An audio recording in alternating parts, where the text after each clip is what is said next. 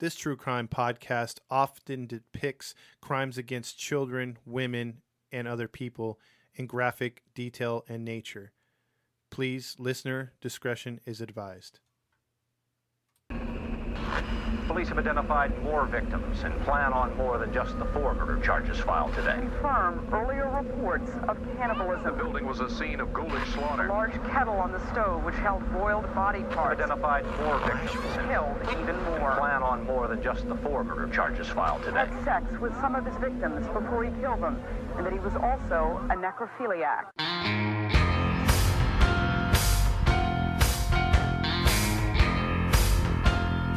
You are now listening to Grinding True Crimes with your host, Maddie Matt, Todd Fox, and Gabby Gab. Hey, welcome into another episode of the Grinding True Crime Podcast with your host, Maddie Matt, along with our narrator for today. And we are the host of the show, Todd Fox.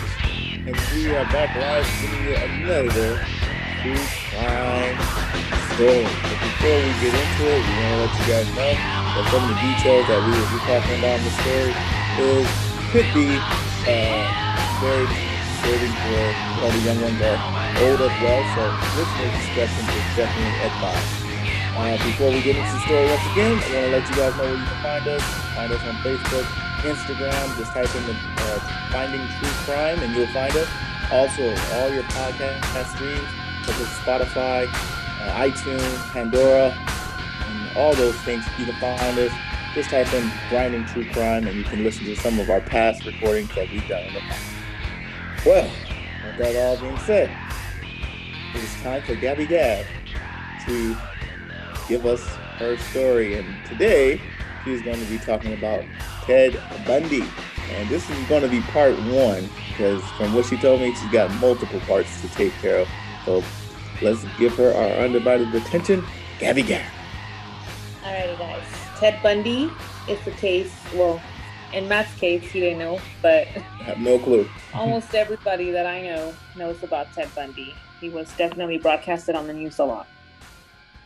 So, Ted Bundy, I don't know how I should start this. He's known to be a serial killer. I'll just say that much. Okay. And this is what we're going to get into. He has a really long story, so listen to all our coming episodes. He was born in July 1978. So we're going to get into his history first. He was born Theodore Robert Cowell, on November 24, 1946, in Burlington, Vermont, U.S. Okay. If you notice, I gave you 2 different dates of 2 different years. Yeah, you did. In 1978, that's when Bundy was born. And that's how he's known to be the serial killer. So he has 2 personalities. The actual man himself was born in 1946. Got it. Okay. So, his spouse, which I didn't know before, I don't know if you knew, Todd, I didn't know he was married. Yeah, I did know he was married. Yeah. Wow, I was shocked when I read it. Her name is Carol Ann Boone. I had no idea. I thought he just had a bunch of girlfriends. He actually had 1 child. Really? Yeah, that I didn't know. Because I just know bits and pieces of Ted Bundy because, like you said, a lot of, it's very well known. It's been done on Netflix and things like that. And the high profile of the case, but I never delve into, I only know 30% of the story. Matt's way more clueless than I am, so this is going to be new. Like I said, when y'all said Ted Bundy, I was thinking of Married with Children. I'm telling you. I have no clue. Yeah, this is one serial killer I didn't follow, out of the big ones in California. I didn't follow this one. Okay. I sort of did, not completely. So a lot of the things that I read on his story, I did not know about. Mm-hmm. But I definitely did not know about him being married.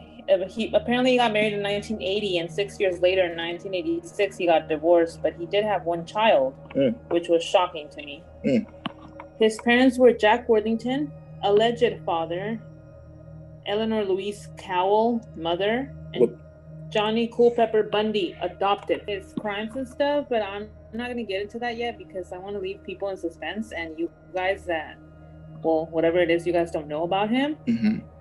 So I'm just going to go into his life, okay? Okay. So his childhood, he was born, like I told you, in 1946 to Eleanor Louise Cowell. He was born at the Elizabeth Lund Home for Unwed Mothers in Burlington, Vermont. His father's identity was never confirmed. His birth certificate said that they assigned paternity to a salesman and Air Force veteran named Lloyd Marshall. Though in other accounts, his father is listed as unknown. Louise claimed she had been seduced by an old money war veteran named Jack Worthington, and the King County Sheriff's Office had him listed as the father in their files. Some family members expressed that it was suspicious maybe Bundy had been fathered by Louise's own violent, abusive father, Samuel Cowell. But there was never evidence about that. So family thought her own dad was the dad of her son. Wow. Now, if that's the case, that would make sense years later with everything. I don't know. So for the first 3 years of his life, he lived in Philadelphia with his maternal grandparents, Samuel and Eleanor Cowell. They raised him as their son in order to avoid stigma, because the mom was not married and she had a baby. Ted, the family, friends, and Ted were told that the grandparents were his parents and that the mother was. So in his first years, he grew up thinking that's his sibling, not his mom. Eventually, he discovered the truth. He told a girlfriend that a cousin had shown him a copy of his birth certificate after calling him a bastard. But later, when he was interviewed, he told biographer Stephen McCoud and Hugh Ainsworth, man, these names, that he found the certificate himself. So, biographer and true crime writer Anne Rule, who knew Bundy personally, she believed that he didn't find out until 1969 when he located his original birth record in Vermont. He expressed a lifelong resentment toward his mother for never telling him who the real father was and for leaving him to discover the truth on his own. So he was resentful toward his mother for that.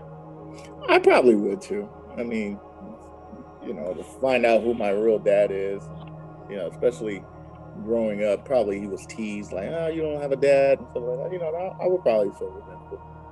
I think I would too. I don't understand when parents don't tell their kids the truth. Like, it's going to be hurtful one way or another. But anyway, although the views on his grandparents were bad, Bundy spoke of them warmly. He told the interviewer that he identified with, respected, and clung to his grandfather. In 1987, though, he and other family members told attorneys that his dad, legally his grandfather, but to him his dad, was a tyrannical bully and a bigot who hated blacks, Italians, Catholics, and Jews. Well, he pretty much hated anybody. Yeah, he beat his wife and the family dog.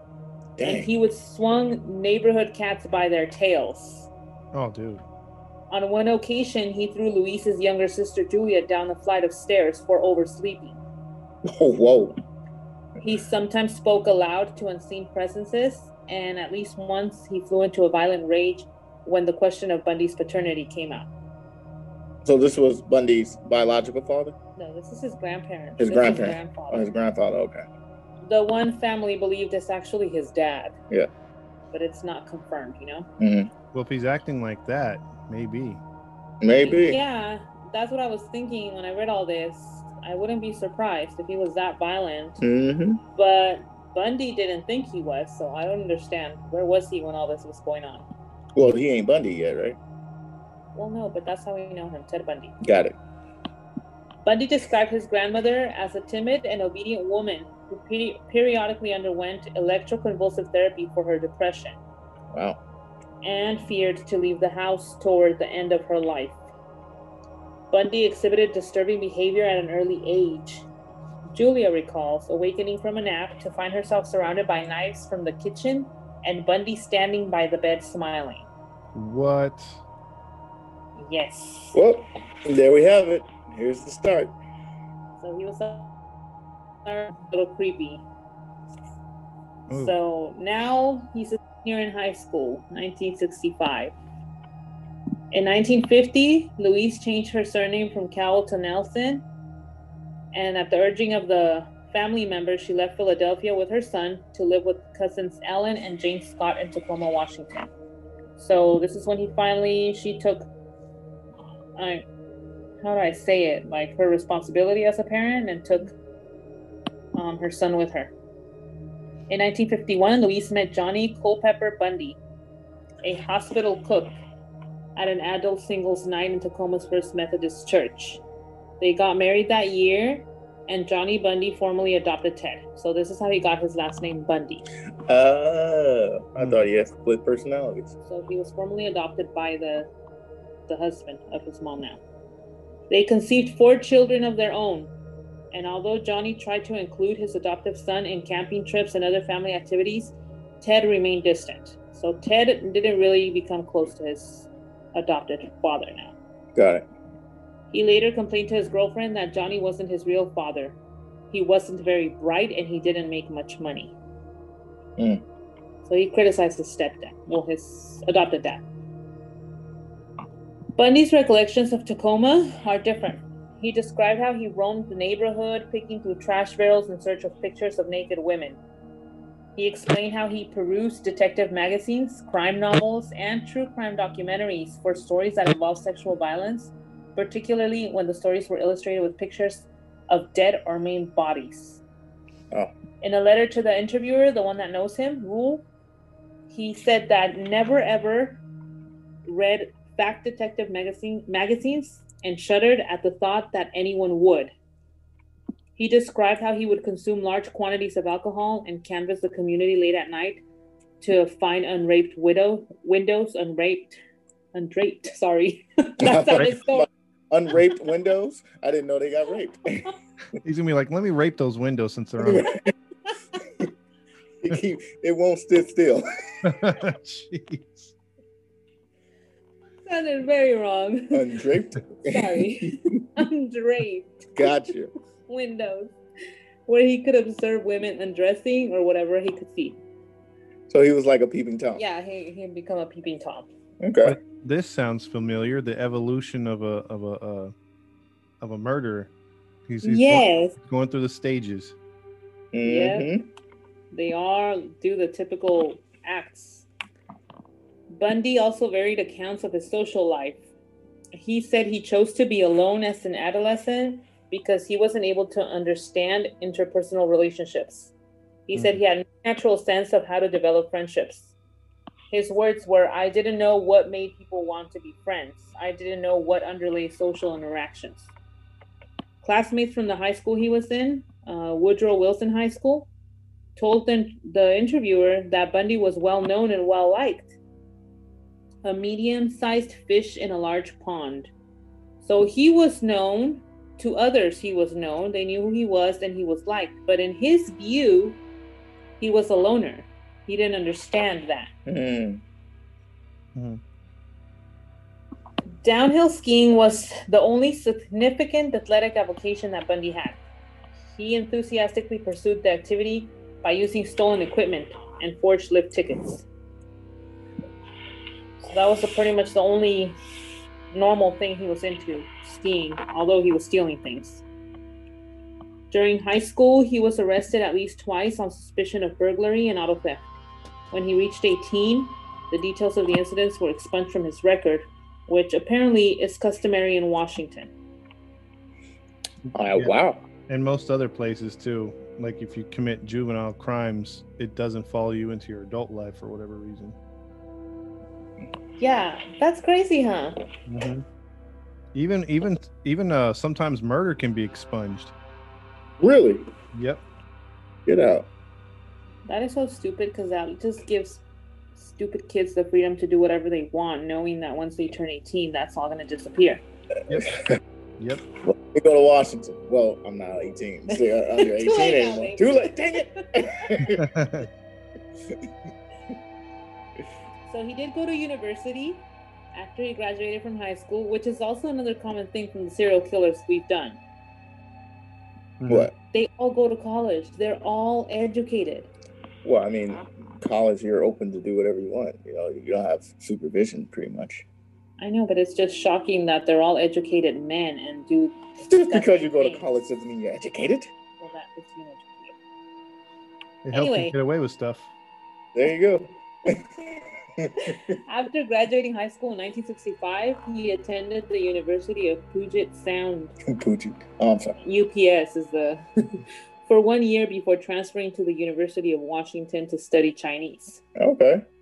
In 1967, he became romantically involved. So I guess this was his first relationship, because remember, he didn't understand relationships. Mm-hmm.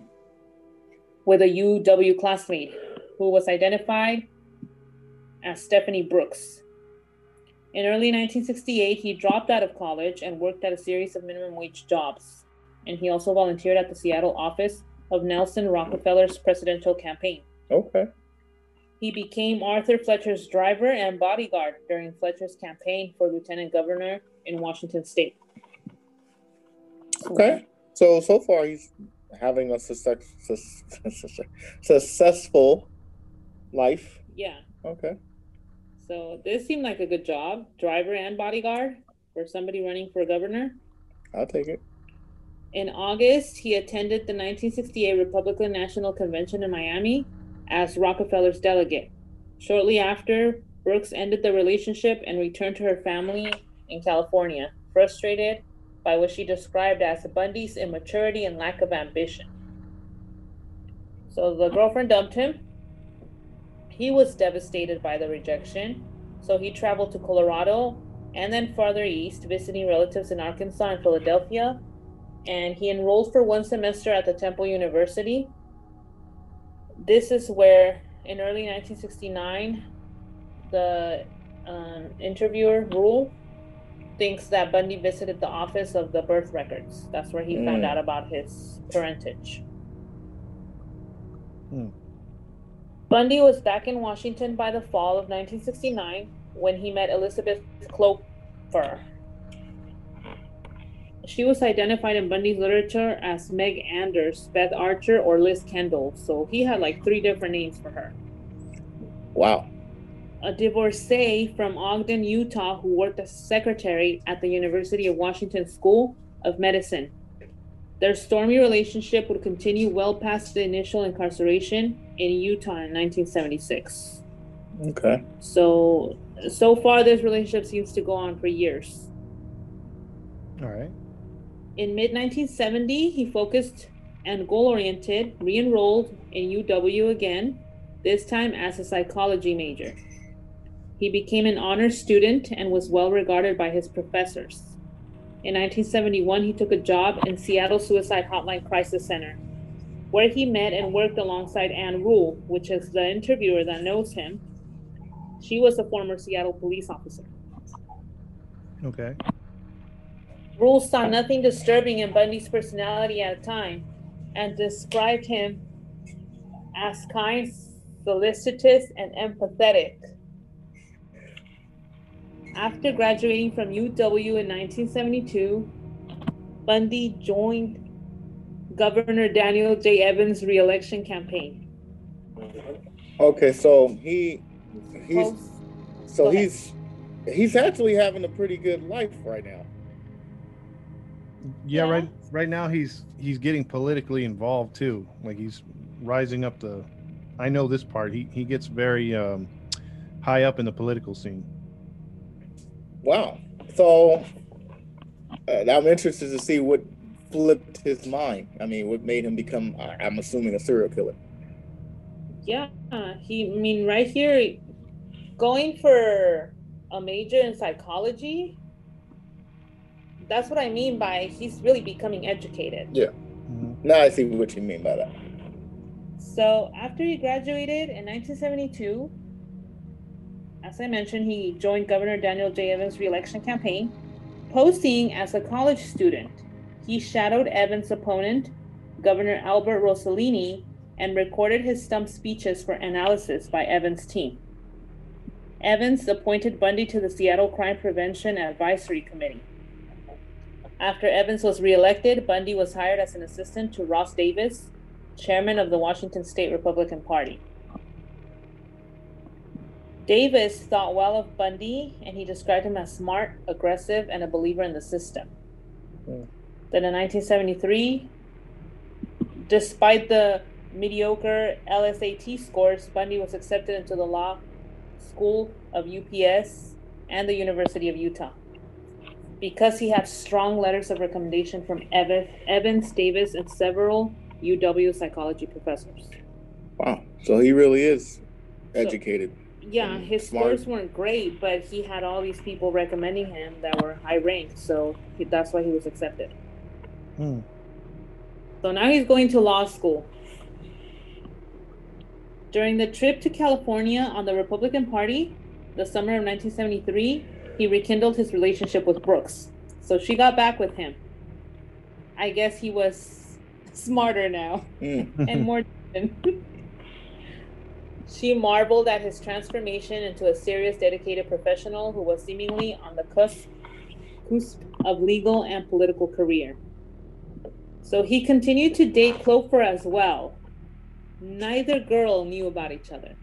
So he's still in his relationship, long-term relationship with the other woman, and he got back with his ex-girlfriend, Brooks. Well, he was a player. Yeah, he was. Okay, Bundy.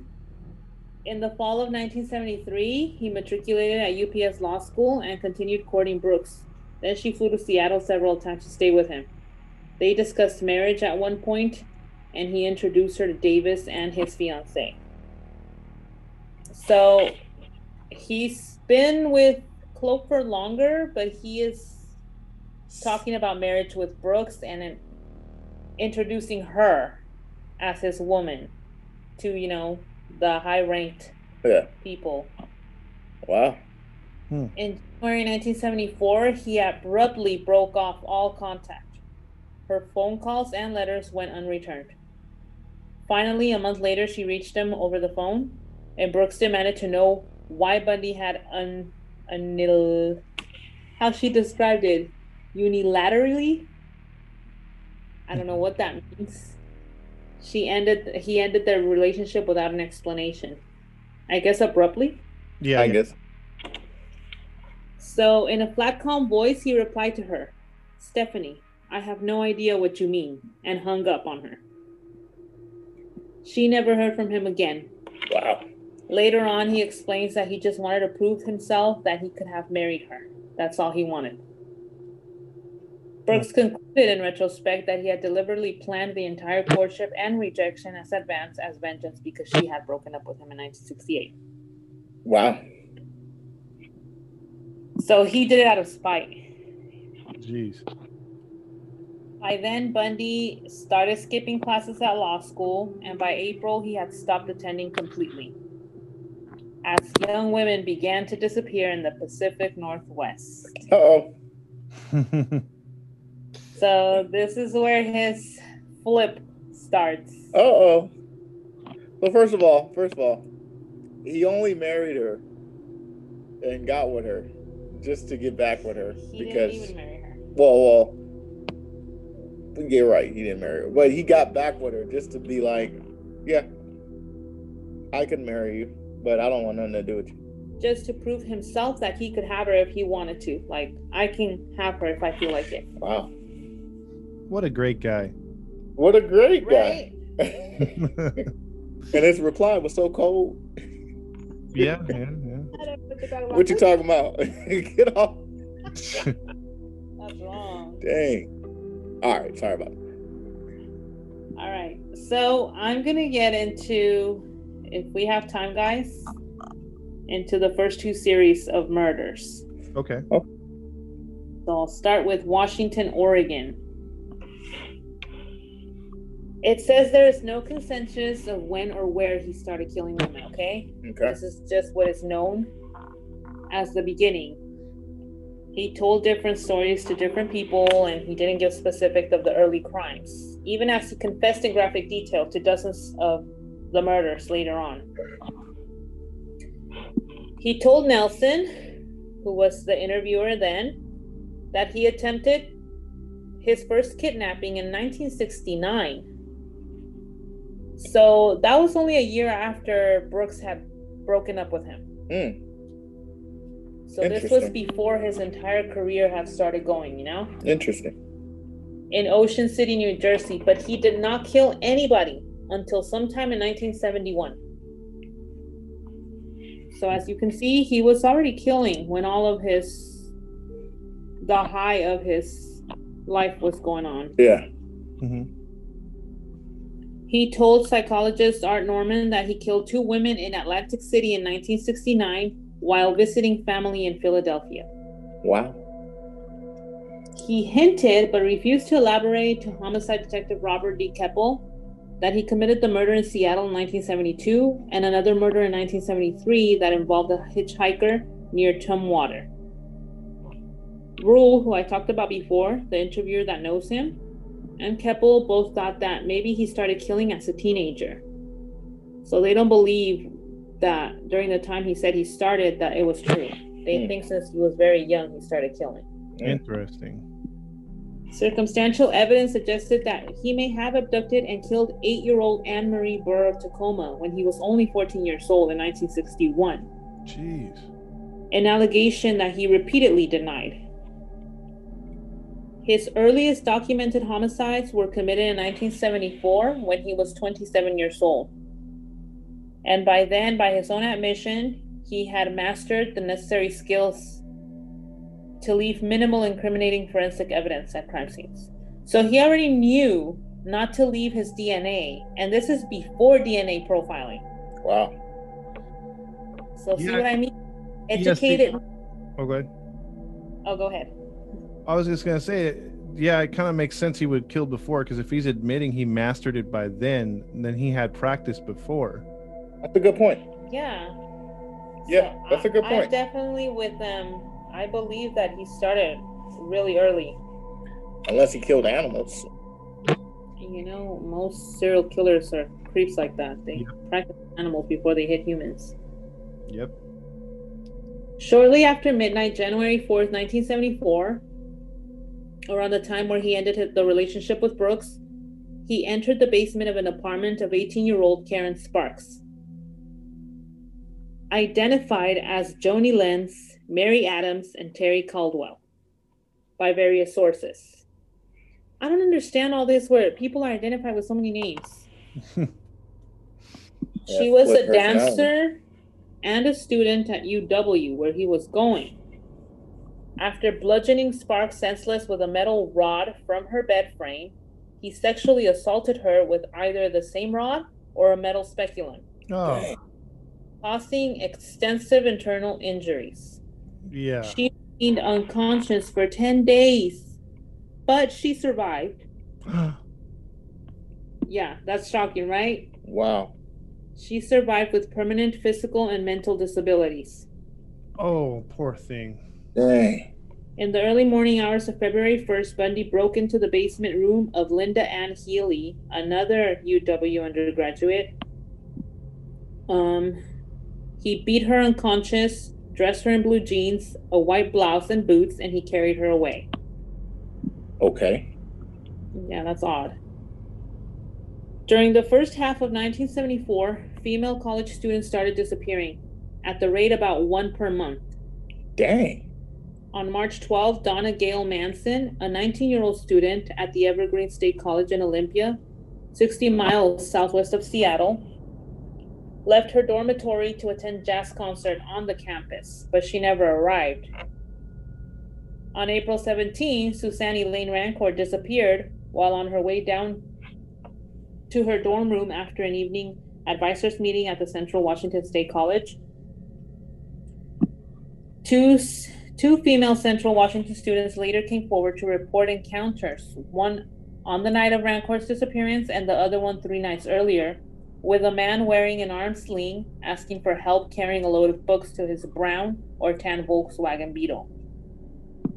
On May 6th, Roberta Kathleen Parks left her dormitory at Oregon State University in Corvallis to have coffee with friends at the Memorial Union, but she never arrived. So all these girls are college students who are heading somewhere to meet somebody, and that's how people know their disappearance, because they never show up. Detectives from the King County and Seattle police departments were concerned, increasingly concerned. There was no physical evidence, and the missing women had little in common, apart from being young, attractive white college students with long hair parted in the middle. On June 1st, Brenda Carol Ball, 22, disappeared after she left the Flame Tavern in Burien, near Seattle. She was last seen in the parking lot talking to a brown-haired man with his arm in a sling. So this is the same description of the man that the other ones had encounters with. In the early hours of June 11, a UW student, Georgianne Hawkins, vanished while she was walking down a brightly lit alley between her boyfriend's dormitory residence and her sorority house. The next morning, 3 Seattle homicide detectives and criminalists combed the entire alleyway on their hands and knees, finding nothing. So absolutely no evidence of anything. And all they had was the description of the guy? Nothing on the car or anything? Wow. Just the Volkswagen and the guy in a sling was the same. Jeez. After Hawkins' disappearance was publicized, witnesses came forward to report seeing a man that night who was in the alley behind the dormitory. He was on crutches with a leg cast and was struggling to carry a briefcase. One woman recalled that he asked her to help him carry the keys to his car, a light brown Volkswagen Beetle. Later on, Bundy told Keppel that he had lured Hawkins to his car before rendering her unconscious with a crowbar he had earlier placed beside the vehicle. So, right here, they're talking about crimes that he confessed to, okay? Okay. Then he handcuffed her and drove her to Issaquah, where he had strangled her before spending the entire night with her body. Prior to her murder, Hawkins had regained consciousness inside the car and began talking with Bundy, who recollected she had informed him that she had a Spanish test the following day, and she thought that he had taken her to help tutor her for the Spanish test. And these were the effects of her getting bludgeoned in the head, you know? Poor thing. Adding, it's not funny, but it's odd the kinds of things people will say under those circumstances. That's what Bundy said. Yeah. He admitted to revisiting Hawkins' corpse on 3 occasions. And he returned to the UW alley the morning after her abduction and murder. There, in the midst of the major crime scene, he located and gathered her earrings and one of her shoes, where he had left them in the adjoining parking lot and departed unobserved. Wow. So here we have an issue with police, as usual, police stupidity, because those things were left there. She went missing, and they went through the entire alley and found nothing. Not the earrings that he knew where they were, or the shoe. He just went straight and found them and took them. Yeah, he's like, oh, they left these here. Let me just. This isn't my collection. Wow. There's always somebody, huh, that's not doing their job. Yep. And they said they got on their hands and knees? Yeah. Wow. Yeah, they didn't see all those things. Yeah, I don't believe that. They probably were like, man, it's cold out here. It's raining. You don't see anything on the surface. Let's just go, Johnson. Let's go, Johnson. I heard there's this new coffee place called Starbucks. Let's go pay for some overpriced coffee. And that's how Starbucks was made. Yeah, exactly. Oh, man. Yeah, idiots. During this period, Bundy was working in Olympia as the assistant director of the Seattle Crime Prevention Advisory Commission. Oh, geez. Where he wrote a pamphlet, Rape Prevention. Wow. Yeah, basically when OJ wrote his book about if I would have done it, Ted Bundy's like, you know what? If I was to rape a person, this is how I would do it. So you might as well want to look for this. Wow, man. The people you trust. That's what I'm telling you, can't trust anybody. This is the man they trusted to help women in these situations, and he was the one doing it. I know the cops are probably like, this guy's pretty smart. Wow. Later, he worked at the Department of Emergency Services, a state government agency involved in the search of missing women. Oh. There, he met and dated Carol Ann Boone, the woman he married, a twice divorced mother of 2 who 6 years later would play an important role in the final phase of his life. Wow. So this is where he met his wife. I'm gonna leave you guys there, and I will not go any further. Leave you guys in suspense for what happens next.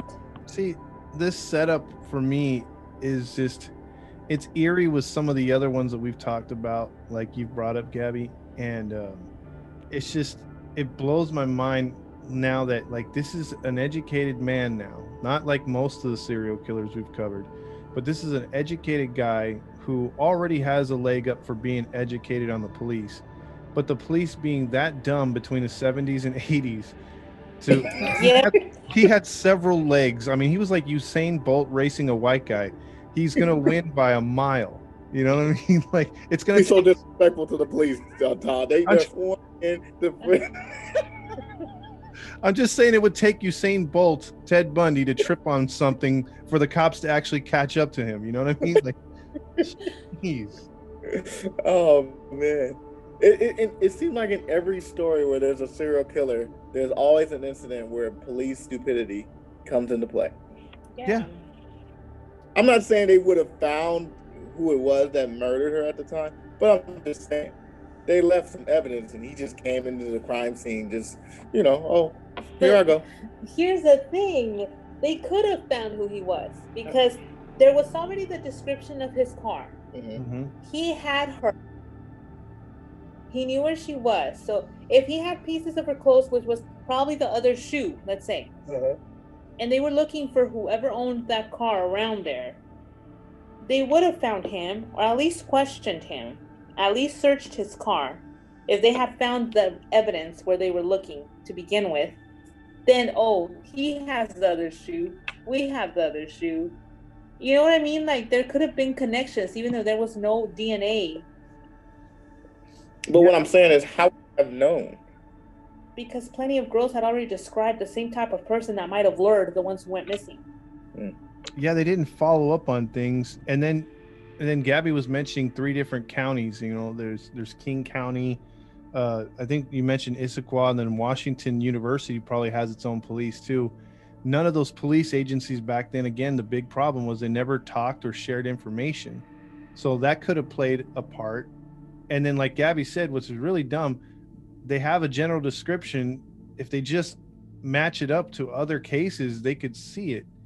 Mm-hmm. And then the other thing too is this is blowing my mind already when she just got started. The fact that, he's inserting himself into these cases by being on the board of missing people. Like that's true. Yeah. Like if someone shows, like, say for instance, they always say never, when you want a parent to coach your son or your kid's softball or football team, you don't want the guy coming up like, oh man, I brought orange slices and Capri Sun and all this other stuff, I'm ready to go for the season. No, you want the dad to go in there, the coach, to be like, oh, do I really have to do this? I could be watching football this weekend. You know what I mean? Like, you don't want the eager guy. That makes sense. It seemed like he was eager to be a part of those professions that. Yeah, he was obviously trying to get the spotlight off of him. Mm-hmm. Because nobody's going to suspect, oh, okay, this guy is a rape prevention person. I don't think he would do it, But if they just matched up the fact that, hey, the rape prevention guy kind of fits the description of the guy who's raping the women.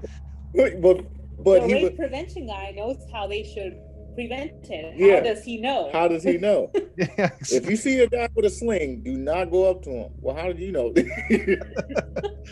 Yeah, it's like, by the way, what's your background and expertise? Like, how did you figure this out? Like, ask a question.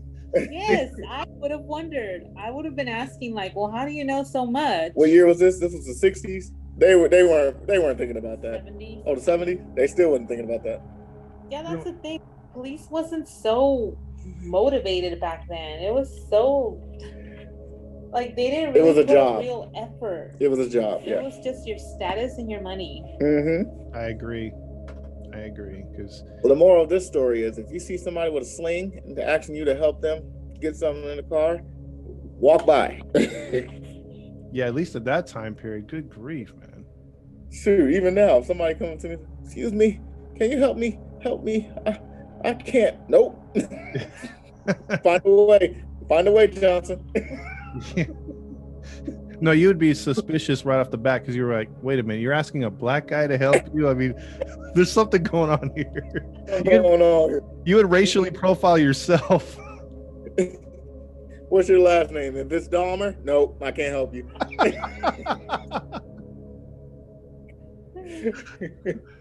Wow. All right. Well, this is the first part of Bundy here, and all these showing signs of crazy. He is. You already see it. Yeah. So what? This is so far 2 confirmed murders. Well, yeah. This is one he definitely confesses to and gives details about. Got the it. Hawkins girl. But there are possibly multiple ones. Yeah. In the beginning, they're mentioning all of the disappearances that they were attributing to him. But I will not tell you which ones he confessed to and which ones were clear that it was him until the end. Well, then that, you know what that means. Y'all got to stay tuned to find out the rest of the story. This was part 1 of Ted Bundy, brought to us in part by Miss Gabby. And we are going to end it here. But before we end it, I want to let you guys know where you can listen to us and follow us on Facebook and Instagram. Just type in the Grinding True Crime Podcast and you will find us there, as well as on your podcast streams such as Spotify, iTunes, Pandora, all etc. You can listen to our past stuff on, just type in the Grinding True Crime Podcast. So with that all being said, this is your host Matty Matt, along with our narrator Gabby and the other host of the show, Todd Fox. And we are signing off and hoping you guys have a good rest of your day. Toodles. Later. All right, clear. Cool. Why were you laughing at me in the beginning? Because I said our past stuff?